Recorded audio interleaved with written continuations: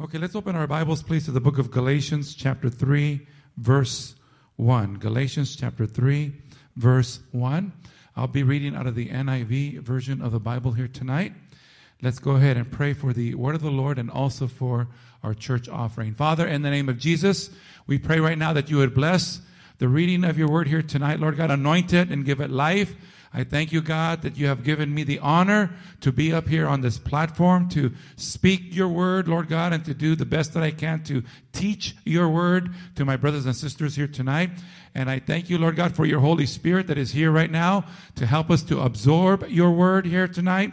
For those that are listening online, fill that place where they're at with the Holy Spirit, Lord God, whether it's their living room, their kitchen, their bedroom, their office building, wherever they may be. Help them, Lord God, to be touched and be ministered and be comforted by your Spirit. Let the Word of God come alive to us right where we're at. Let it minister to our souls. In Jesus' name we pray, and all God's people said, amen. Very good. All right.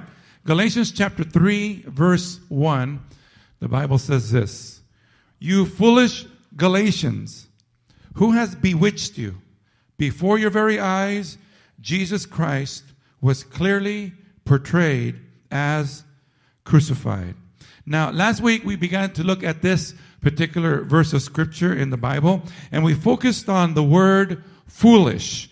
And the Apostle Paul was calling the Galatians foolish because they had allowed themselves to stray away or to be misled about the gospel of grace, and they were reverting back to salvation by the works of the law or works of righteousness. Listen, church, whenever you and I choose to regress or to take our eyes off of Jesus, we are being fooled by the enemy. So we have to always keep our eyes on the Lord. Can you say amen, church? Now, we can criticize the Galatians if we want, but I believe that all of us fall prey to this a lot. For example, every time we mess up, or let me make it more personal, every time I mess up, every time I do something that I know is not right, that I disobey or I sin against the Lord, right away, as soon as I do, I feel condemnation. I feel like a failure. I feel like a reject. I feel like a loser. I feel like I didn't match what the potential to what God wants me to be. And we go back to wanting to please God by acts of righteousness instead of believing or accepting or understanding that our righteousness is not within ourselves. It is only because of what Jesus Christ did on the cross and because of his blood. Can you say amen, church? So if we start looking at ourselves and how we fall short, we're always going to condemn ourselves. But if we realize that our righteousness is because of Jesus, then we're going to be at peace. And we can, every time we mess up, every time we do what's wrong, we cannot allow the enemy to condemn us. We have to always go to the Word. 1 John 1:9, if we confess our sin, God is faithful and just to forgive us of our sins and to cleanse us of all unrighteousness. And we have to rest in that. We have to believe that. We have to trust in God's Word, not in our feelings or emotions or in our own carnal thinking. We have to rest in the truth found in the Word of God. So, we looked at some examples of when our Lord calls individuals fools or foolish. Matthew chapter 7, verses 24 through 27 says this: Therefore, everyone who hears these words of mine and puts them into practice. That's what we got to do. We got to take this word and we got to put it into practice. It's like a wise man who built his house on the rock. The rain came down, the streams rose, and the winds blew and beat against that house, yet it did not fall because it had its foundation on the rock. In other words, when I do mess up, I go back to the Word and I trust in the Word. When I'm in a financial storm, I go to the Word. When I'm in an emotional storm, I go to the Word. When I'm getting hit from different directions, I go to the Word to be able to deal with my issue with the Word of God. And the Bible says when we do that, we are wise. But then it says this in verse 26. But everyone who hears these words of mine and does not put them into practice is like a foolish man who built his house on sand. The rain came down, the streams rose, and the winds blew and beat against that house, and it fell with a great crash. When we trust in our own strength, when we lean on our own understanding, we're always going to get messed up. Does everyone understand what I'm saying? Amen? We need to trust in the Lord. The Galatians went from building their house on the rock, which is Christ, to building their house on the sand, which is the works of the law or salvation through human effort, which is impossible. We can't do it. We looked at another example of who our Lord calls or considers foolish. The person who is rich in treasures of this earth, but not rich toward God, is foolish. The person who is busy storing up treasures in heaven through good works is wise. Luke chapter 12, verse 20, verse 16 through 20. I'm going to go from verse 16 through 21. It says this. And he told them this parable in Luke 12, 16 through 21. The ground of a certain rich man yielded an abundant harvest. He thought to himself, what shall I do? I have no place to store my crops. Then he said, this is what I'll do. I will tear down my barns and build bigger ones, and there I will store my surplus grain. And I'll say to myself, you have plenty of grain laid up for many years. Take life easy, eat, drink, and be merry. But God said to him, you fool, this very night your life will be demanded from you. Then who will get what you have prepared for yourself? This is how it will be with whoever stores up things for themselves, but is not rich toward God. This man chose to store up his treasures on earth, but Jesus teaches us that we need to store up our treasures in heaven. Again, ushers, I'm going to brag on you. Thank you for being here tonight. Those of you running our systems here tonight, our online systems, our sound system, our overhead systems, thank you for being here tonight. Thank you for your labor. Those of you out there, doing the health checks. Thank you for your labor. Those of you that are in church, those of you that are watching online right now, all of this is going to be rewarded by God. Matthew 6:20, but store up for yourselves treasures in heaven, where moths and vermin do not destroy, and where thieves do not break in and steal. Now, another example of who our Lord calls foolish is a person who denies that God is real or denies that God exists. Psalm chapter 14, verse 1. The fool says in his heart, there is no God. It repeats it again in Psalm chapter 53, verse 1. The fool says in his heart, there is no God. When you see the works of God, when you experience the works of God, when you are made aware of the evidence of God and that He is real and that He exists, and yet you turn away from it, you turn your back to it, you intentionally deny it simply because you want to continue living in your own deception or in your own lie, the Bible tells us that you are considered foolish or a fool. Listen, every time we wake up in the morning and we see the sunrise, that's evidence that God is real. When the sun goes down and the moon comes up, that's evidence that God is real. When we see and understand that our world and our solar system is circulating and it's in order and it's kept in place by the power of God, that should be evidence that God is real. Can you say amen, church? Another example of who our Lord considers foolish is a person who speaks or listens or speaks and listens to folly. To put it more simply, a fool speaks nonsense and feeds on nonsense. Proverbs chapter 15 verse 2 says this, the tongue of the wise adorns knowledge or seeks after knowledge, but the mouth of the fool gushes or puts forth folly. Proverbs 15:14 says this, the discerning heart seeks knowledge. Here it is again. The wise heart seeks knowledge, but the mouth of the fool feeds on folly. For example, those who teach, and we gave these examples last week, those who teach and believe in evolution are speaking and listening to folly. Those who believe in Planned Parenthood and support abortion are speaking and listening to folly. Those who believe in the LGBT agenda and support same-sex marriage are speaking and listening to folly. If you reject what God teaches and believe what man says, then you are foolish because you are speaking and listening to folly or nonsense. All this stuff is nonsense. If you seek after biblical knowledge and believe what the Bible teaches, then you are wise because you are speaking and listening to biblical truth. Proverbs 14:3. A fool's mouth lashes out with pride, but the lips of the wise protect them.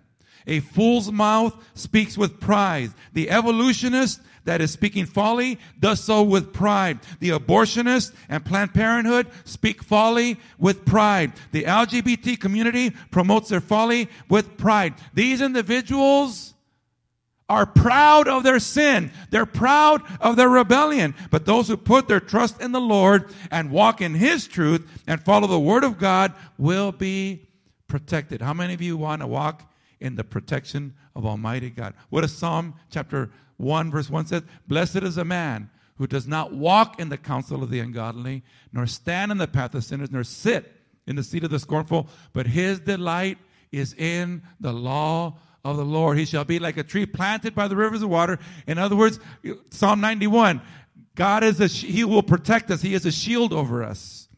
Why? Because we're trusting in Him. Can you say amen, church? 1 Corinthians 1:18, for the message of the cross is foolishness to those who are perishing, but to us who are being saved, it is the power of God. Listen, people in the world, they look at you coming to church on a Wednesday night, and they'll say, you're foolish. No. You're foolish because you don't believe in Jesus. How many of you thank God that He has opened up our eyes to the truth? Can you say amen, church? 1 Corinthians 3:19, for the wisdom of this world is foolishness in God's sight. As it is written, He catches the wise in their craftiness. Now, tonight we want to look at a second word of interest, and that's found in Galatians chapter 3, verse 1. And this word is the word bewitched. Bewitched. Let me read Galatians 3:1 again. It says this, you foolish Galatians, who has bewitched you? Before your very eyes, Jesus Christ was clearly portrayed and crucified. Now, what is the definition of bewitched? Well, here is one definition. A family comedy television series that aired from 1964 to 1972, starring Elizabeth Montgomery as Samantha Stevens. I don't know about you. Now, some of you may be too young to even remember this show. I used to watch it when I was a little kid. Okay? That's one definition. But the real definition is this. Enchant and delight someone. Enchant and delight someone. Number 2, cast a spell over someone. It's amazing what people will do when they are bewitched. Look at what Hitler was able to do in Nazi Germany. Look at what Jim Jones was able to do with those that followed him to Jonestown, Guyana. Look at the influence that the Watchtower organization has over those who are Jehovah's Witnesses. Look at the influence that the Church of Latter-day Saints has over those who are Mormons. Valentine's Day is coming. In case you didn't realize it, in case you forgot, I'm giving you a heads up. All the guys out there, Valentine's Day is coming, where we celebrate falling in love. Many people say that when we are in love, we are bewitched. We are in a fog. We are under another person's spell. We are enchanted. We do not see a single zit on the other person. We do not see a single hair out of place. As far as we're concerned, all the guys look like a young Brad Pitt, and all the girls look like a young Pamela Anderson. No faults, very beautiful, perfect. And then after we get married, something happens. Something happens. All of a sudden, we see the zits, and we see all the stuff that lags, and all the imperfections, and we realize, wow, I just married a guy that's bald, and I didn't realize it. the power of being bewitched, under someone's spell, enchanted. It just so happens that today is the 69th anniversary of Chatsworth Foursquare Church. Today, this very day, is the 69th anniversary of this church. 69 years ago, the church was started by Pastor Carl and Georgine Burns. This building did not exist. This property, we didn't have the church on this property. They started down the street on Devonshire in a 2-car garage that's still there. Right down the street on Devonshire. That 2-car garage is still there where they started the Chatsworth Foursquare Church 69 years ago. And we certainly have a lot to celebrate and to be thankful for. But in these 69 years, our church has been through and experienced some difficult times. Now, there's times of great accomplishment and great celebration, but our church has also gone through some difficulties and some challenges. Now, this is not a very popular subject that I'm going to bring up right now, but in our church, in this church, you will always have certain individuals that seem to have a certain ability to bewitch certain members into following them and their teaching, to the point where they will no longer recognize or respect the leadership of the pastor, but instead fall under the spell of another individual or another leader within the church. Not a nice thing to talk about, not a nice thing to bring up, but sadly, it happens almost in every church. This oftentimes results in churches being divided or splitting apart or in rivalries from forming within a church, and the results are always very sad, very damaging, and very hurtful. Did everyone hear what I just said? This is the power of being bewitched.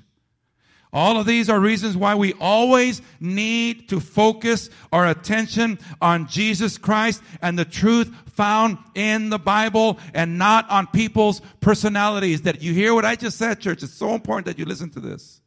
We need to focus on Jesus, not on people's personalities. Focusing on people, no matter how dynamic or charismatic or gifted or anointed or influential that they may be, is always dangerous. Take your eyes off of people. Keep your eyes on Jesus. Always keep your eyes on the Lord. Always keep your eyes on Jesus. He is the author and finisher of our faith. Listen, I'm going to let you down. Every human being is going to let you down. Jesus will never let you down. Jesus will never fool you or deceive you.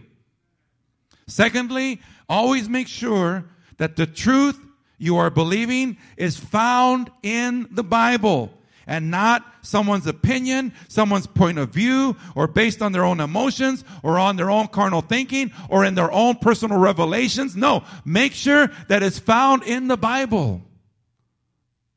So getting back to the Galatian church, sadly, they had allowed themselves to be bewitched. And sadly, they had rejected the gospel of grace and were now being led to believe that they had to earn their salvation through good works or the works of the law. They were choosing to follow Moses and reject Jesus Christ. Now, if they were ignorant of the truth to begin with, if they were ignorant of the true gospel in the first place, then maybe they would have an excuse for being bewitched or for being fooled or for being foolish. But the thing that makes this so tragic is that the Galatians had not only heard this truth, but they had embraced it. They received the true gospel and they loved it. They were strongly affectionate to it and they firmly believed it. But now they began to hesitate and doubt it. They were not so fully persuaded. They seemed ready to let it go. They did not hold fast to it. They were no longer professing it. They were now wavering in it. They were fallen from some degree of steadfastness of their faith in it. They were no longer walking in obedience to the truth of it. And the Apostle Paul is declaring, after hearing such clear preaching, after receiving such clear insight, after experiencing the witness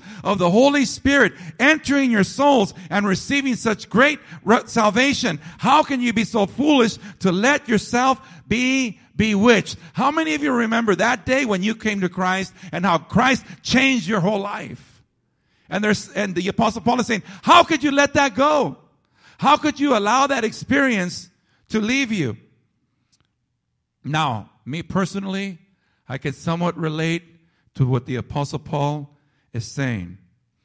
Going back to our own personal church history, I can remember when I was a youth pastor here, this was many years ago, and there was a certain individual that was a leader in our church. I was just a young leader at that time, and I was the youth pastor.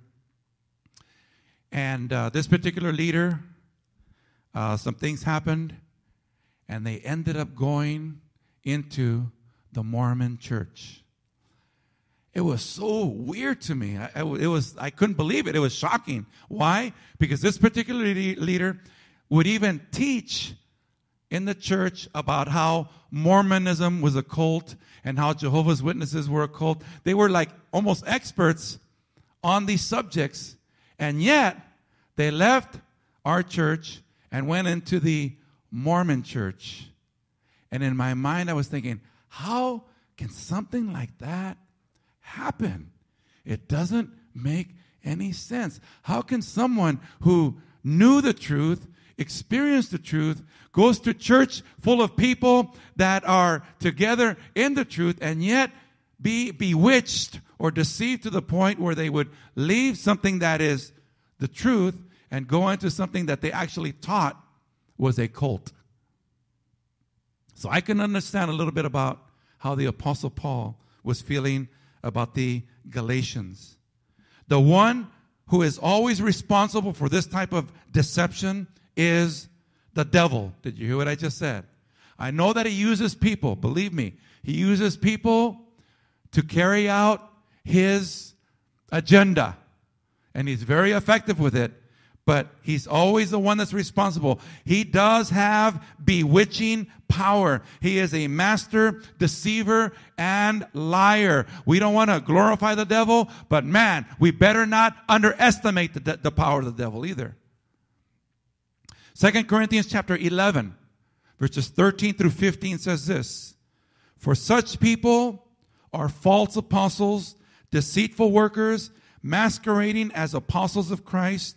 And no wonder, for Satan himself masquerades as an angel of light. It is not surprising then, if his servants also masquerade as servants of righteousness, their end will be what their actions deserve. Listen to what 2 Thessalonians chapter 2, verses 7 through 10 says. This is out of the New Living Translation. It says this: For this lawlessness is already at work secretly. See, the enemy works secretly. He works in stealth. He works very quietly. And he starts stirring things up very quietly, secretly. And it will remain secret until the one who is holding it back steps out of the way. Verse 8. Then the man of lawlessness will be revealed, but the Lord Jesus will kill him with the breath of his mouth and destroy him by the splendor of his coming. Verse 9. This man will come to do the work of Satan with counterfeit power and signs and miracles. He will use every kind of evil deception or bewitching power to fool those on their way to destruction because they refuse to love and accept the truth that would save them. It's very, very important, church, that we as children of God understand and be aware, and most importantly, learn to recognize. Learn to recognize. Let me say it again. You need to, if you're going to survive this thing, you have to learn to recognize when the enemy is at work in our life or in the life of another individual. Once again, learn to recognize when the enemy is at work trying to bewitch us. For example, I'll give you an example. I'll use myself as an example. As soon as someone comes to you and begins to criticize me as a pastor, or Julie as a pastor, or our church, immediately a red flag should go up. Immediately you should recognize, hey, there's something wrong with this picture. Are you listening to what I'm saying? It could be your spouse. It could be the person sitting next to you. Look at the person sitting next to you. I'm going to be suspicious of you from now on. Sad to say, but the enemy will use me, and the enemy may use you to begin to cause this bewitching power to cause division and strife in the church. Are you guys listening to what I'm saying? And you need to be able to recognize this right away.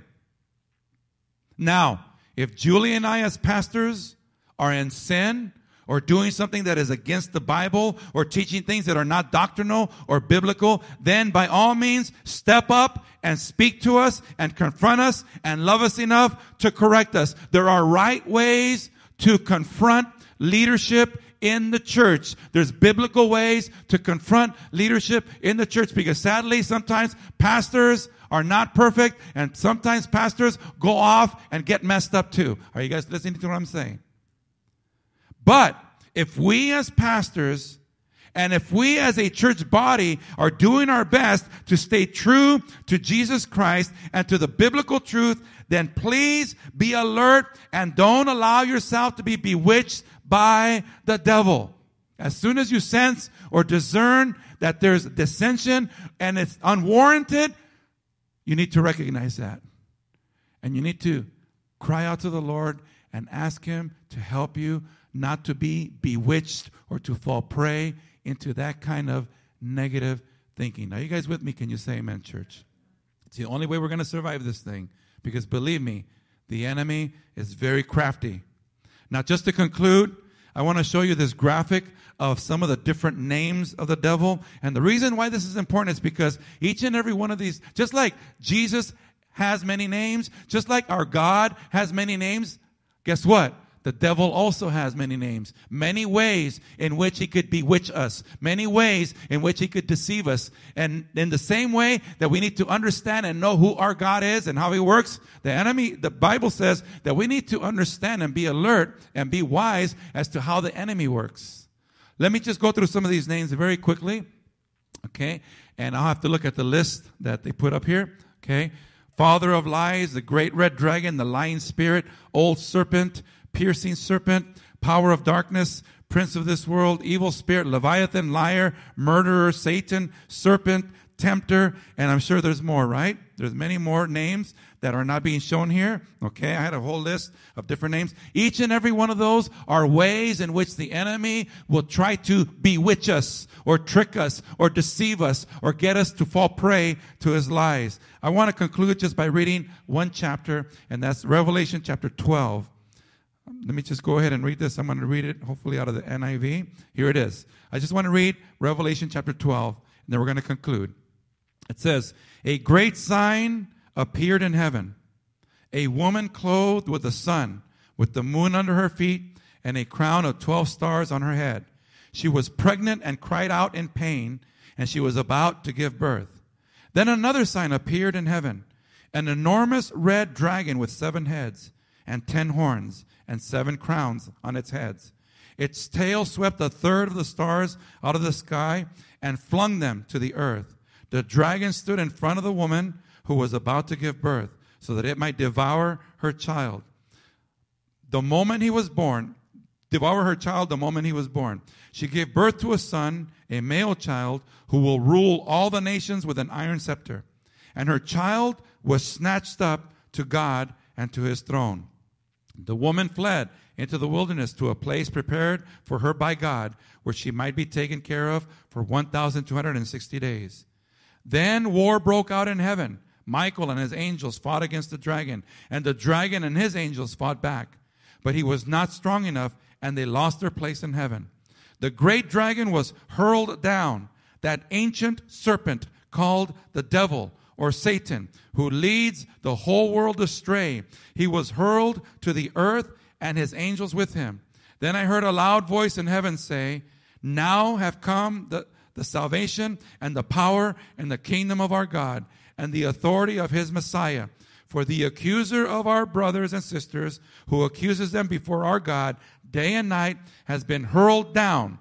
They triumphed over him by the blood of the Lamb and by the word of their testimony. They did not love their lives so much as to shrink from death. Therefore rejoice, you heavens, and you who dwell in them. But woe to the earth and the sea, because the devil has gone down to you. He is filled with fury, because he knows that his time is short. When the dragon saw that he had been hurled to the earth, he pursued the woman who had given birth to the male child. The woman was given the 2 wings of a great eagle, so that she might fly to the place prepared for her in the wilderness, where she would be taken care of for a time, times, and half a time, out of the serpent's reach. Then from his mouth the serpent spewed water like a river to overtake the woman and sweep her away with the torrent. But the earth helped the woman by opening its mouth and swallowing the river that the dragon had spewed out of his mouth.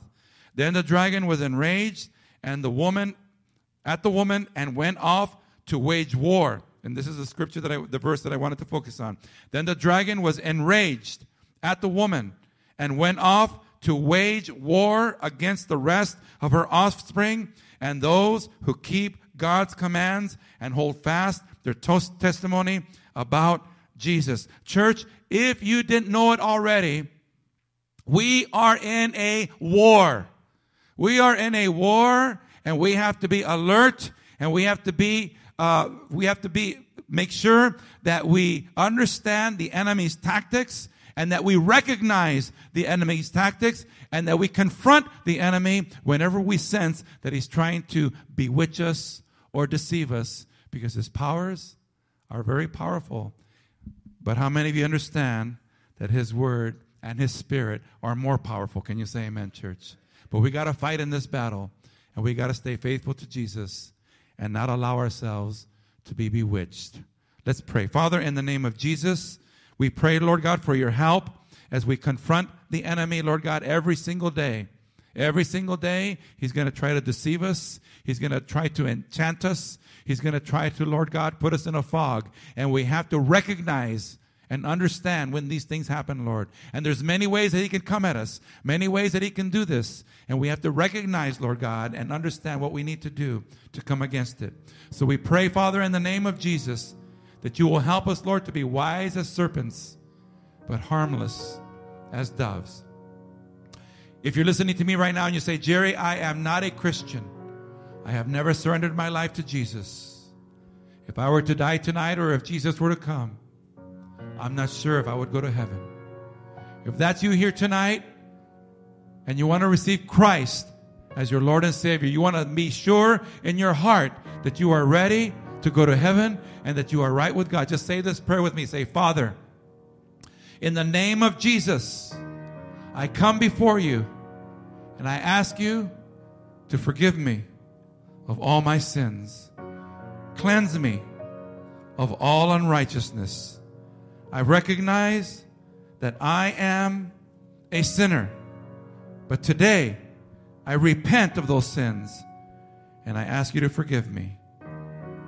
In Jesus' name I pray. Amen. Amen. You know what? I had a prayer request up here, and I don't know what I did with it. Hold on, okay?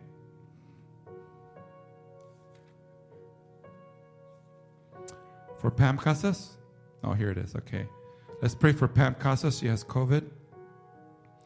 Father, in the name of Jesus, we just pray for Pam Casas that needs healing in her body. Heal her, Lord God, of the effects of COVID, that it won't be serious. Bless her, encourage her, and help her to recover and be healed quickly. In Jesus' name we pray. And all God's people said, amen. Okay, church, God bless you. Stay alert. Stay in your game. Be aware of what's going on. And when you feel the enemy, rebuke him in the name of Jesus. Amen. Let's stay faithful to the Lord. And David, congratulations, bro, on the passing of your test. It's good to see you tonight. Praise God. You're all dismissed, church. Those of you that need any personal ministry, you feel free to come on up and we will pray with you here tonight. Praise God.